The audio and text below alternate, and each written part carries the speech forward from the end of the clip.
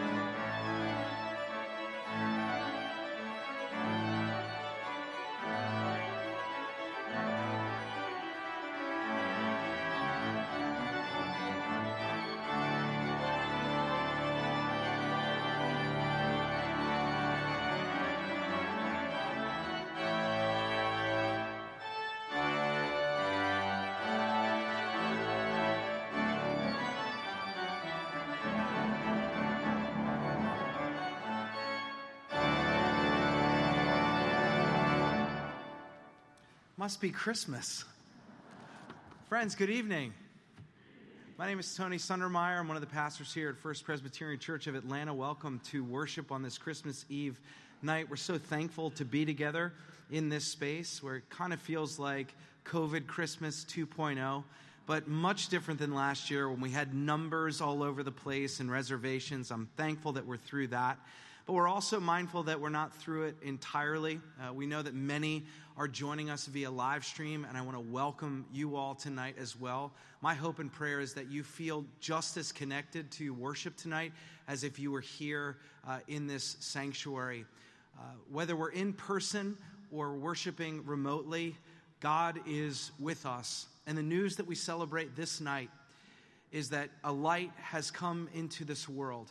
Once again, we're reminded that this light has moved toward us and that his name is Jesus Christ. And because his light burns brighter than any light, we don't have to be afraid, that we can trust him and follow him for our lives and for the life of the world. Thanks be to God that we have a place like First Presbyterian Church of Atlanta, this beautiful sanctuary, where we can come and praise God. May we do that with our whole selves this night, for God meets us. Even the Christ is in our midst. A reading from Isaiah. The people who walked in darkness have seen a great light. Those who lived in a land of deep darkness, on them light has shined. For a child has been born for us, a son given to us. Authority rests upon his shoulders, and he is named Wonderful Counselor, Mighty God, Everlasting Father, Prince of Peace. His authority shall grow continually, and there shall be endless peace for the throne of David and his kingdom. He will establish and uphold it with justice and with righteousness. From this time onward and forevermore, the zeal of the Lord of hosts will do this. A reading from the Gospel of Luke. In the 6th month, the angel Gabriel was sent by God to a town in Galilee called Nazareth, to a virgin engaged to a man whose name was Joseph, of the house of David. And the virgin's name was Mary. And he came to her and said, "Greetings, favored one, the Lord is with you." But she was much perplexed by his words and pondered what sort of greeting this might be. The angel said to her, "Do not be afraid, Mary, for you have found favor with God, and now you will conceive in your womb and bear a son, and you will name him Jesus. He will be great and will be called the Son of the Most High, and the Lord God will give to him the throne of his ancestor David. He will reign over the house of Jacob forever, and of his kingdom there will be no end." Mary said to the angel, "How can this be, since I am a virgin?" And the angel said to her, "The Holy Spirit will come upon you, and the power of the Most High will overshadow you. Therefore, the child to be born will be holy. He will be called Son of God." A reading from Luke's Gospel. In those days, a decree went out from Emperor Augustus that all the world should be registered. This was the first registration and was taken while Quirinius was governor of Syria. All went to their own towns to be registered. Joseph also went from the town of Nazareth in Galilee to Judea, to the city of David called Bethlehem, because he was descended from the house and family of David. He went to be registered with Mary, to whom he was engaged and who was expecting a child. While they were there, the time came for her to deliver her child, and she gave birth to her firstborn son and wrapped him in bands of cloth and laid him in a manger, because there was no place for them in the inn. Reading from the Gospel of Luke. In that region, there were shepherds living in the fields, keeping watch over the flock by night. Then an angel of the Lord stood before them, and the glory of the Lord shone around them, and they were terrified. But the angel said to them, "Do not be afraid, for see, I am bringing you good news of great joy for all the people. To you is born this day in the city of David a Savior, who is the Messiah, the Lord. This will be a sign for you. You will find a child wrapped in bands of cloth and lying in a manger." And suddenly there was with the angel a multitude of the heavenly host, praising God and saying, "Glory to God in the highest heaven, and on earth peace among those whom he favors." When the angels had left them and gone into heaven, the shepherds said to one another, "Let us go now to Bethlehem and see this thing that has taken place, which the Lord has made known to us." So they went with haste, and they found Mary and Joseph and the child lying in the manger. Let us pray.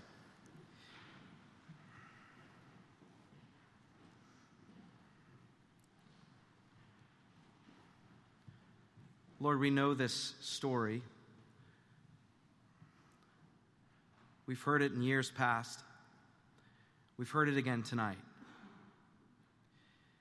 But we would ask, by the power of your Spirit, that we could embrace it afresh, that it could come over us in a way that changes us, or that we might hear it in a way that we've never heard it before. Even to hear your voice speaking to us through this story.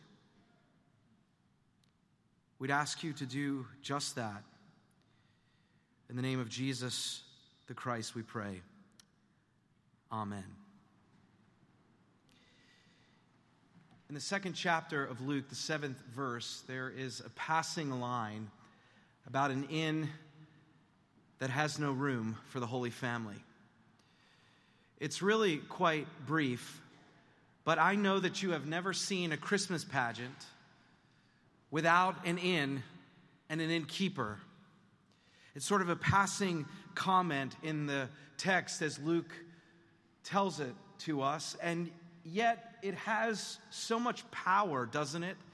In our own imagination, a Christmas pageant or the Christmas story wouldn't be the same without the inn and the innkeeper. We saw it again this past Sunday with our children's Christmas pageant here at First Pres, and the inn set up right over here, and the Holy Family coming, and a stern-looking innkeeper wagging their finger and saying, "No, go to the stable."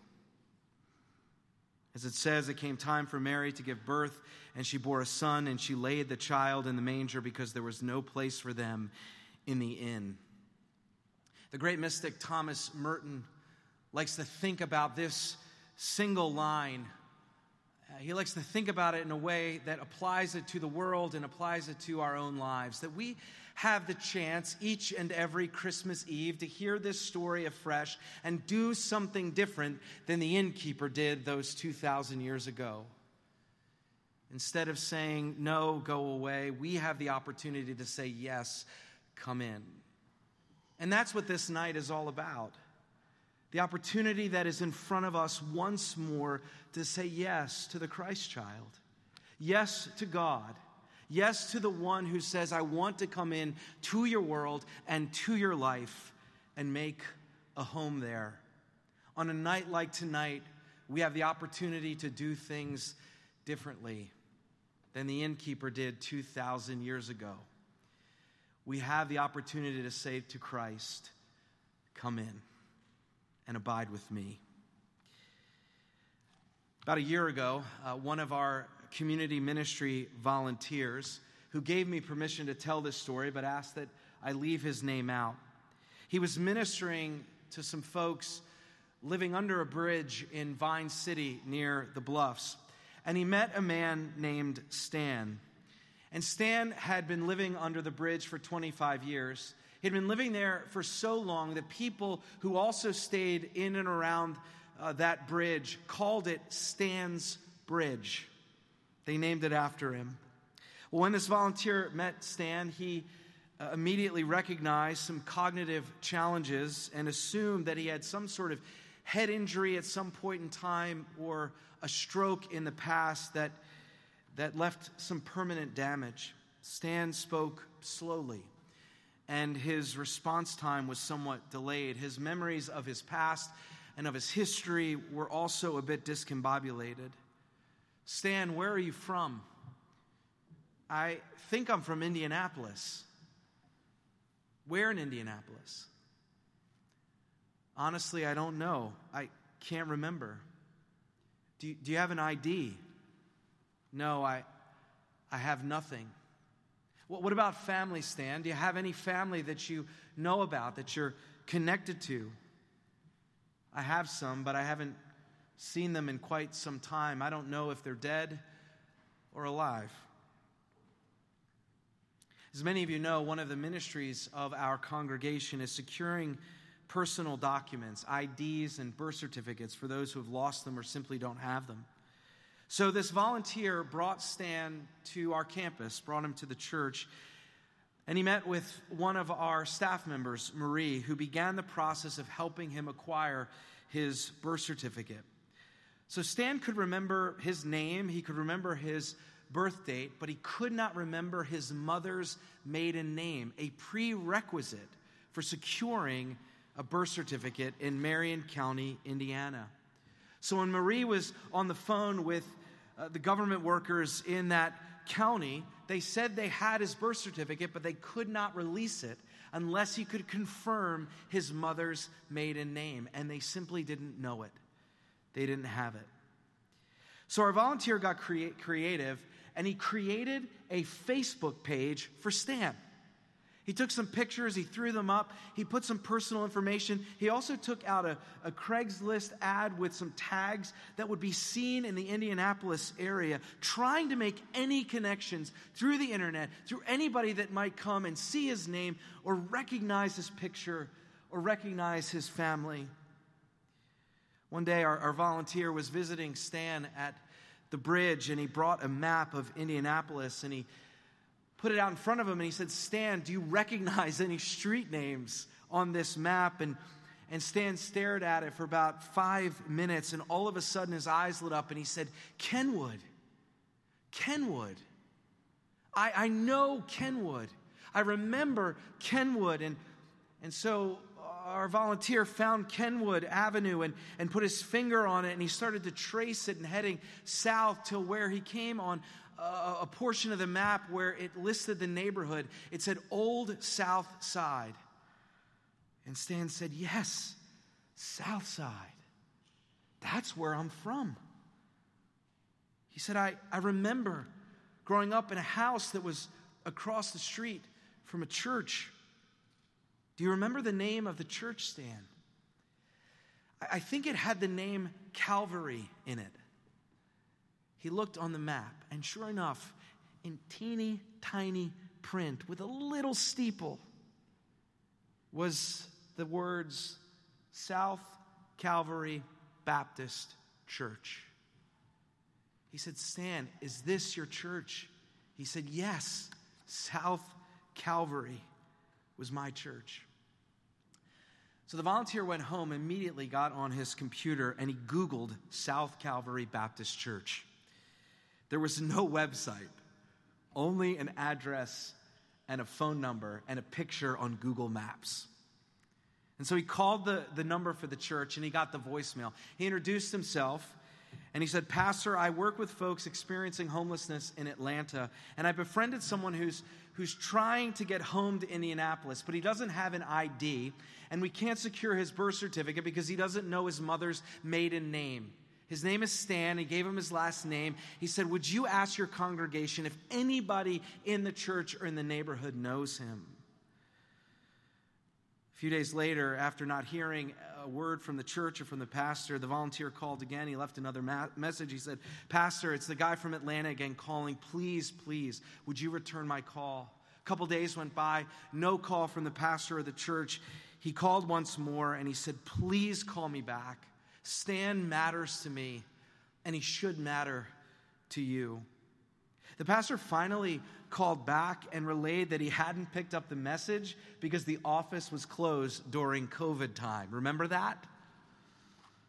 After the volunteer told him the whole story, the pastor agreed to inquire with members from the congregation about whether they knew Stan or anyone in his family. A few days later, the pastor called the volunteer and said, "You're not going to believe this. I was on a prayer conference call on Friday night with about 15 of our church members. As an aside, only Baptists meet on Friday night for prayer. And the pastor said, I brought up Stan's name and asked that our prayer group would pray for him. And did anyone know him or his kin? And one of the oldest members of our church said, Pastor, I know him. I remember him when he was a little boy, and he lived across the street from the church. And then another older member said, yeah, I knew his mommy and his daddy and his aunts and his uncles. And she proceeded to give them their names, listing them one by one. The pastor said to the volunteer, Stan's niece is about to call you. Keep your phone on. Don't miss it. Sure enough, the phone rang. The woman on the other end identified herself as Stan's niece. And she said, the pastor told me that you found my uncle living in Atlanta. How do I know it's really him? He said, well, go check out his Facebook page. She said, he has a Facebook page? He said, we just set it up recently. And he could hear her going onto her computer. And in a matter of moments, she said, that's him. Hallelujah, that's him. That's my uncle. She said, stay with him. Do not leave his side. We are coming right now to bring him home. She said, my daddy died looking for him. My grandparents died looking for him. They even hired a private detective to search him out. They had a lead that he was in Atlanta, but all they came up with was a 20-year-old mugshot and an old hospital record from Grady. He's been missing for 37 years. Keep him there. We're coming. Within a few hours, she and another relative got in the car and made the 8-hour trip to Atlanta. And they arrived at Stan's Bridge as fast as they could. They jumped out of the car and they embraced him. And with tears in her eyes, Stan's niece said, Uncle Stan, do you want to come home with us? Do you want to come home with us? And Stan started to cry and said, yes, I do. The story of Christmas is a story of a God who knows exactly where we are and knows exactly what we're going through, knows the grief and the burdens and the expectation and the loss and the hope that we carry, even that which we carry into this worship service tonight. And this God continually moves toward us in grace and acceptance and love. The story of Christmas is the story of a God who knows the inconsistencies and the ambivalence of our faith, knows our doubts, knows that even now some of us feel disconnected from God, even though some of us feel like we want to leave God behind or we've left God behind. That was for something in our past. That God still moves toward us. Perhaps even those who have given up some semblance of faith are participating in worship. God moves toward you too. God desires to be in relationship with God's creation, with you and with me. The Christmas story is about a God who works for our good through the circumstances of our lives, that is at work in mysterious and quiet and loud ways, moving in our lives to redeem us, working for good and wholeness. A God who is still on the move, even today in 2021. A God who's on the move toward us no matter how long we've wandered, no matter how long we feel like we've been missing, no matter how many years we've been living under the bridge, regardless of what we've forgotten, regardless of what we've ignored. regardless of what we've done and what we've left undone, even regardless of what we believe and what we don't believe. It's a story about a God who makes the drive to bring us home. Like Stan's family who came to get him, Christ comes to welcome us. And the God of the universe enters human history in and as the person of Jesus Christ and makes a way for us to find our place with God and our place with ourselves and our place with our neighbors and this church and this city and this world. This God makes a way for us to be forgiven, restored, and renewed. This God makes a way for fear to be replaced with love, futility replaced with hope, and nihilism replaced with purpose and meaning. We're like the innkeeper, and we have a chance to do it differently than they did. For Christ knocks once again, and perhaps we hear that knock most clearly, most acutely on a night like tonight, when we're more vulnerable, when we're more open, when we're ready to sing the songs and hear the story. Maybe tonight is the night we open the door for the first time, or again for the 1,000th time, that we would receive him as he comes to us, that we would really find our home and our place with this Christ child. He comes again for you and for me. Thanks be to God that he calls us each home by name. Amen.